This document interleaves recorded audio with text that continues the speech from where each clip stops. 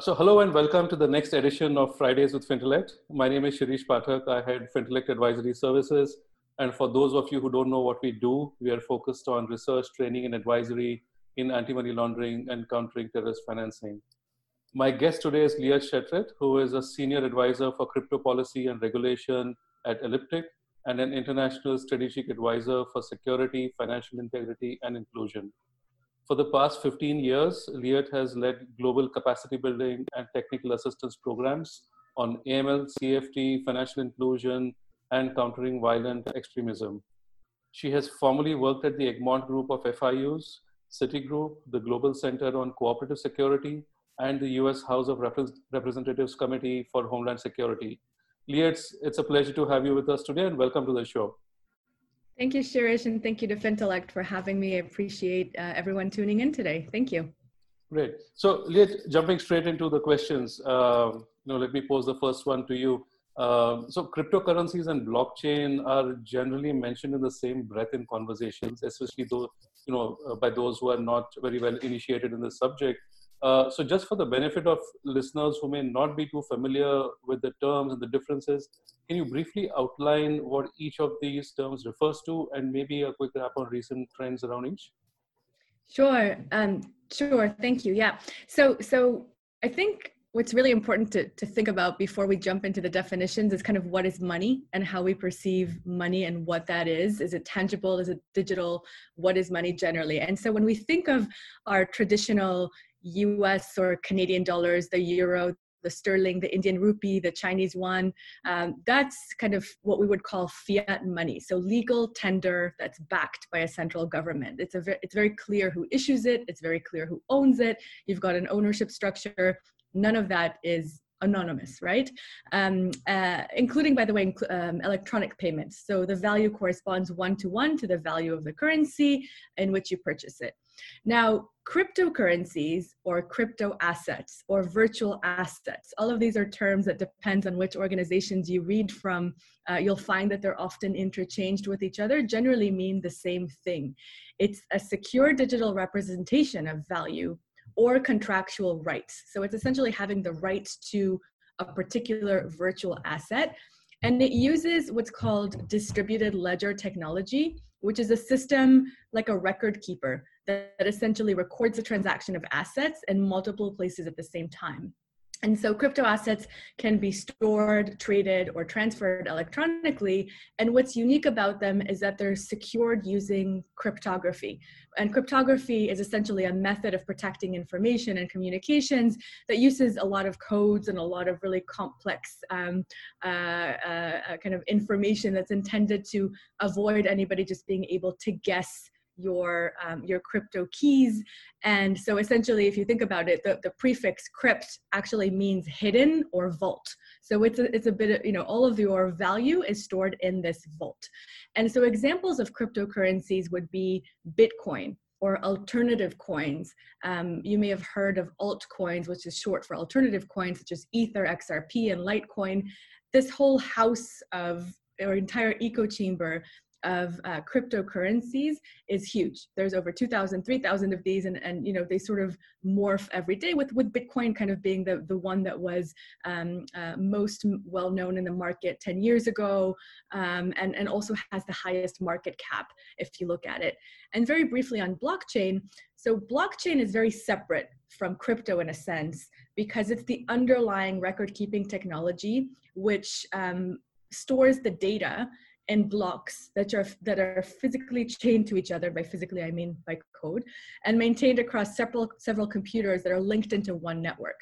And so what's really important to remember is that this blockchain technology that underlies the payments essentially assures data integrity and data validity and cannot be changed. And it's this blockchain technology that we're seeing pop up across different industries. You're seeing it in real estate to maybe secure data related to land deeds. You're seeing it appear in different medical record keeping. Any place that we really require secure data and an inability to change data, can make use of blockchain technology. And just one other point that I would make is that within this ecosystem of crypto, you've also got the crypto asset exchanges. Crypto asset exchanges are essentially the business platforms that really offer crypto asset exchange services. So think about it like a local Forex, where you would come in and swap either your cash or your crypto. So you would do not just currency swaps, but also be able to unload from your cash, from your bank account onto crypto. And this is usually the first place that, for example, newbies to Bitcoin would find, a crypto exchange that they perceive to be trustworthy, that is, an institution that they would want to open up an account in, and that's where people would initially hold their crypto. I can talk about this for a very long time, so I'll just stop there. Happy to. Sure. So I think that's a really good primer on crypto and blockchain. So moving on, everyone's speaking about the pandemic and COVID-19. So is there any shift in trends that you have seen as a result of the pandemic in the way cryptocurrencies are being used to launder money? And is there anything significantly different that is happening? And what are the risks to banks in terms of having to adapt to ensure that they can still raise suspicious transaction alerts on this? Yeah, I mean, first of all, with regards to the pandemic, I really wish everybody health and safety, and I hope everyone stays well. I think what's been unique about this COVID-19 pandemic is that it's really fast-tracked a lot of processes that we've seen in place. For example, digitization projects that are looking to quickly, kind of rapidly create contactless payment methods. You're seeing an uptick around the world. There's particularly a demand for cryptocurrencies in certain countries as a result of COVID-19. You're seeing a lot more Bitcoin kind of peer-to-peer trading in places like Argentina or Chile, Venezuela, and Morocco. So a lot of places that really are looking to stabilize economic activity where there's a little bit of upheaval. So I would say that the effects of the virus have not entirely been kind of negative, right? There's been a lot of opportunities that are being seen as a result of this. For example, an uptick in hiring and crypto exchanges that are seeing this big flurry of activity. But when it comes specifically to the money laundering risks, we are seeing a misuse of crypto, as in many other industries, that relate to, for example, ransomware or scams that are associated with different payments. And one unique issue that's come up, I think it started well before the pandemic, but has increased right now, is the idea of purchasing Know Your Customer, KYC kits, identity kits on the dark market that you can then sort of use to establish maybe a illicit version of a digital identity. And I think banks are really now at this crossroads about needing to grapple with how do they do KYC? How do they conduct due diligence on customers when so much of it is now shifted online? It's raising a lot of issues around authentication of documents, vetting of identities. The Financial Action Task Force has come out with guidance on this. So I think it's really important for banks to consider what are they doing with regards to digitization efforts of their KYC procedures, particularly around their high-risk customers. That's really important.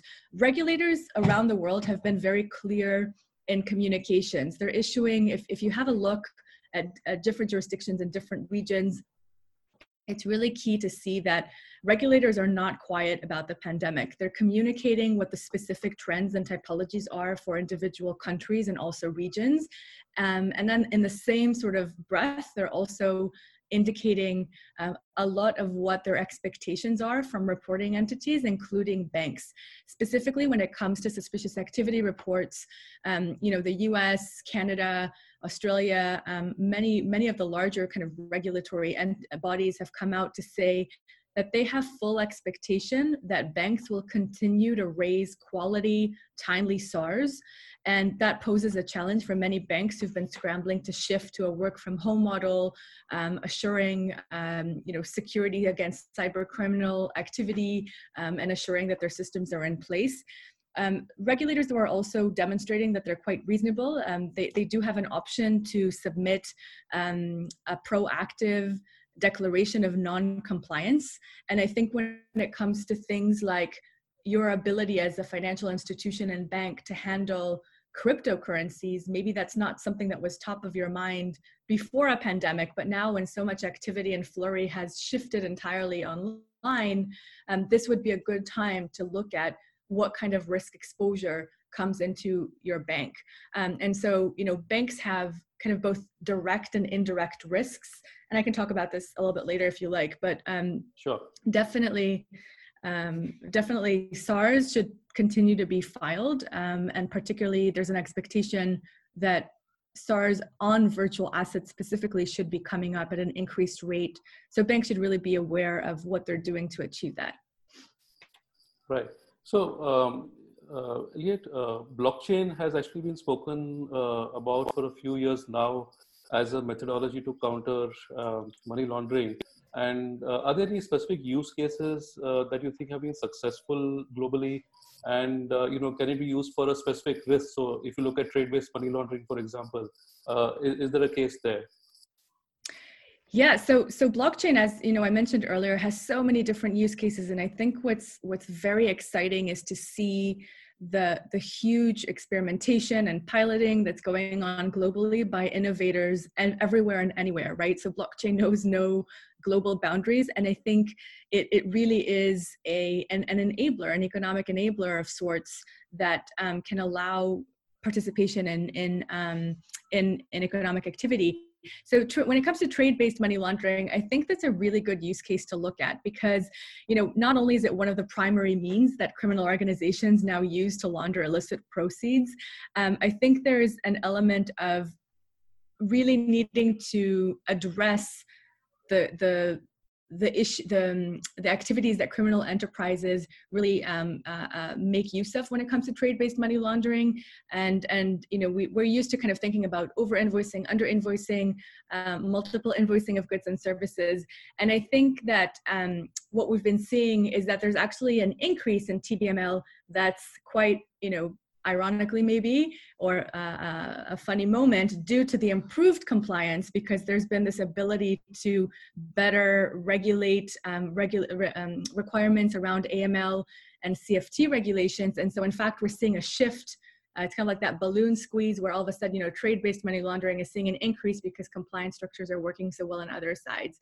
So what I'm seeing by way of trend is that both public and private sectors are experimenting and investigating a wide range of blockchain type tools to help combat trade-based money laundering.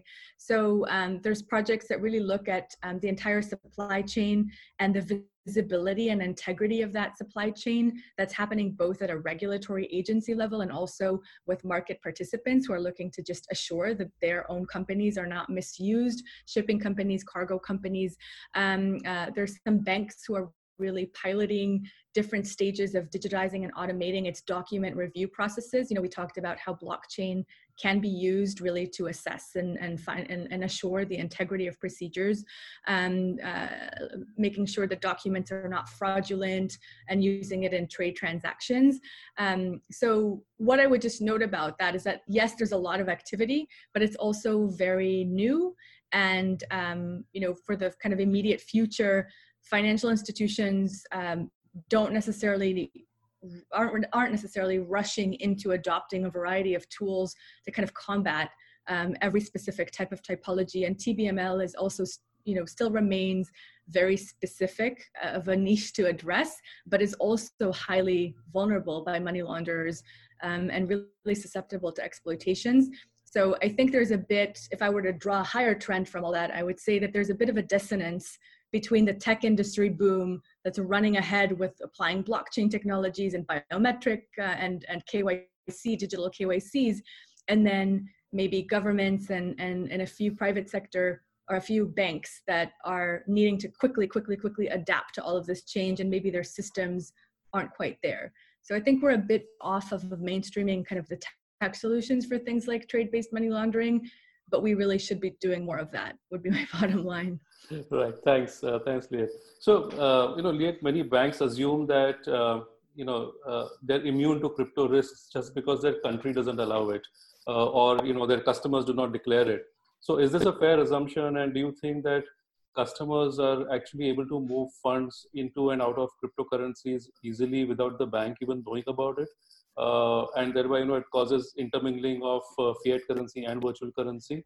And if so, what should banks be doing to identify such transactions or customers, from the transaction monitoring point of view? Yeah, that's a packed question. There's a lot of different themes in there. Very important question, though, so I'll try to address a lot of it. The short answer would be, I don't think it's a fair assumption, and I don't think that banks are immune, even if cryptocurrencies, crypto assets are banned in a particular country. And I think we already have some countries that have banned crypto in which we've seen how this is playing out. I don't want to be naming and shaming any country. Any country is open to do its own business as it sees. But some countries that have banned crypto, what we've seen is that the operations will continue, but the headquarters might move to a different country. Or we're seeing regulatory arbitrage where the money is still moving cross-border, but maybe some services are offered in others and not primarily in that, and in that other banned country. And so I think banning something doesn't make a country immune, and it certainly doesn't reduce the risk. I think what banks should really be thinking about is, am I exposed to risk? Where am I exposed to risk, and how do I mitigate it? And assuming that a country's banned it and or that your bank's policy opposes crypto altogether doesn't mean that the risk isn't there for you, because the customer's position doesn't necessarily align with a bank's position. So, for example, I could be banking with a bank that has banned crypto, but I haven't banned crypto, and I'm certainly using my bank account to purchase fiat, or to use fiat to purchase crypto, and vice versa. In fact, the data that we've collected demonstrates that the flow between banks, financial institutions, traditional kind of banks, and crypto is $500 billion a year. So $500 billion are moving between crypto and cash. I would ask any bank, how much of that is moving through your bank, and what are you doing to address that risk? And I would call that indirect risk. It's not risk that the bank actively has, because they're not banking crypto, they're not issuing crypto, but it is still indirect risk to that bank. And the first step would be basically the same compliance tools that we all know and are familiar with. Your risk assessment. Look at the risk assessment for the bank. Are you even assessing crypto risks generally, even if it's banned? Because if you have a customer base, maybe your customers are mining crypto. Maybe your customers are using it as an investment, and you wouldn't know about it. Some ways some banks, what they're doing is using keyword identifiers. So they'll look at their transactions and screen for words like Bitcoin. They'll screen for words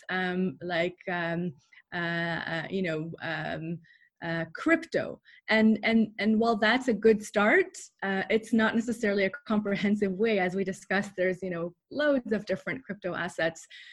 So I think banks should really be thinking about, how do I address this indirect risk, starting with the risk assessment, making sure that they're aware of their customer base, having declarations in place, and also actively conducting transaction monitoring for crypto using unique identifiers. Obviously, there are software solutions that can help do that. And obviously, there are other ways that you can address this by updating your policies and procedures, looking at your AML framework and assuring that it's aligned also with global standards around virtual asset service providers and virtual assets generally. This is a whole other topic, but I wouldn't assume at all that a bank is immune just because a country and or an institution has banned it. And I think we have plenty of countries that have tried to, but that hasn't really gotten them very far. One last point that I think is important on this is that sometimes a country has banned it only to allow the central bank thinking time to develop their own central bank digital currencies. And I think it's been interesting to see these cases where some countries would come out with full declarations against crypto. At that same time, they've bought their central bank some time to rejuvenate, reinvigorate its systems, and think about issuing its own central bank digital currency. And then it gets overturned in the country and it's legal again. And then the central bank is issuing statements that they are now coming out with central bank digital currencies. So I think banning is also used as planning, and that's even a rhyme, which I'm very happy about making that up right now. But I mean, I think that bans should be looked at with a grain of salt, in my view. All right, excellent. So banning to aid planning. So taking off from that, so Riek, you have a lot of experience in communicating with regulators and policymakers around the world. So, taking off from what you just said right now. So what is your opinion, on how the use and, let's say, pervasiveness of crypto will evolve, bearing in mind that, regulators around the world, as you said, seem divided on whether to allow, disallow, or, launch their own digital currencies. And are these currencies really going to replace, the investment in crypto by citizens, although it's maybe illegal? Or do you see this sort of coexisting? Yeah, thank you for that. I've spent a lot of years, many years, dealing with regulators and policymakers in international and national jurisdictions. And I think there's a few really important things going on right now by way of trends.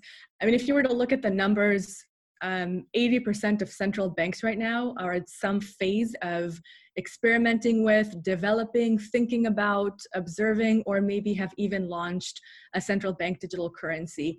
That's a big number, and that's obviously, pointing towards where we're going. My opinion is that there's no going back on this. You either innovate or your currency goes out of business. And I think that's been part of the scramble that we've maybe been seeing in the US as a result of some of the digital dollar projects. There's a lot of impetus in the markets. We can't ignore Facebook's Libra, which is, a blockchain ecosystem, and the Libra payments that are going to be game changing if they sort of continue in terms of potential adoption and reach globally. I think that the Financial Action Task Force, which again is the global watchdog and sort of norm setter, standard setter on anti-money laundering, counterterrorism finance, in June 2019 had passed issued a comprehensive guidance for regulators across all jurisdictions in terms of how they should be handling cryptocurrencies and virtual assets. And the deadline for implementation is June 2020. So all countries in the world, whether they like it or not, more or less, should be implementing some form of regulatory oversight around the cryptocurrency issues and around how it is that they're approaching these topics. So they really have been, there's a lot of activity this past year where countries have been forced to think about, what is our stance on this? How are we dealing with crypto? How are we dealing with our own central bank digital currencies? And I think this push of activity is what we've been seeing this year. And so if you were to look at a map of the world maybe a year and a half ago, you would see a few countries here and there lit up in green to say, yes, we've been thinking about regulatory frameworks, but after June 2020, it would be my expectation that many more regulators have been already thinking about this. And so I think when it comes to coexistence, I think every country will do what's good for its own currencies. Obviously, China's been piloting very openly in 4 different provinces its own central bank digital currency, including, by the way, involved in that experiment are major US companies like McDonald's, Subway, and Starbucks. And that is creating an economic sort of competition, because we all know the sort of the Chinese links in other continents, for example in Africa, and you see sort of the digitization crossing the globe big time. So it's a bit of an economic arms race, if you will, and I think if countries don't, and regulators don't throw their hat in the ring, then they might be in a position of losing out on kind of the strong economic position that they could be in. Right. So Liet, one last point I thought we should touch on, coming to the whole investigation and LEA side. So in your view, do the LEAs, that is the law enforcement agencies, the tax authorities, the judiciary, do you think they have the required understanding of how crimes are committed using cryptocurrencies? And if not, how would you suggest that they prepare to investigate such cases, effectively? Yeah, Of course, it varies jurisdiction to jurisdiction. You see some that might be much more sophisticated on these topics, and others that are just beginning, and others that don't even want to know. And that's, every jurisdiction is on their own path.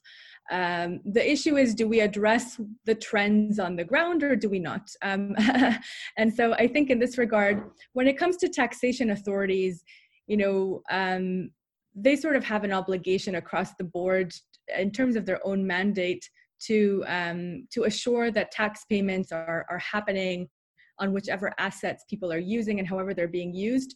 So I think, or misused, by the way. So I think it's very important for tax authorities to understand typologies and take the measures around fraud, corruption, tax fraud issues, and really understand how those typologies work specific to crypto. And I think that typology reports on crypto is a very helpful tool to just understand how can you misuse a Bitcoin ATM towards this? How can you misuse crypto arbitrage or regulatory arbitrage between countries to achieve kind of a nefarious or criminal activity? And so I think there's a lot of education that needs to be had also with law enforcement and how to investigate them or crypto crimes specifically. That goes back to kind of trainings, the need to train investigators and law enforcement officials on what they're looking for. What are they even seeing? If you don't know what questions to ask, you may be missing things right under your nose. And so I think adding modules that are focusing on crypto typologies globally to the general trainings that we already see happening for law enforcement is something that's really critical. And then investigations, just understanding where to begin a crypto investigation, understanding what dark markets are, understanding the different players in dark markets, and how money is moved, understanding how to conduct a forensic crypto investigation, and how to glean information from a blockchain to aid your investigation is very, very important. And I don't think that that's something that many investigation units or law enforcement agencies right now are equipped to do, but of course some are, right? So and kudos to those who are. Right. Leah, thank you so much for joining us today. I think I found it personally enriching, and I think I've learned quite a few new things today. So thanks for being here with us. Thank you for inviting me, and good luck with everything you're doing. Thanks. Listeners, join us again next Friday for the next edition of Fridays with Fintellect. This is Shirish signing out.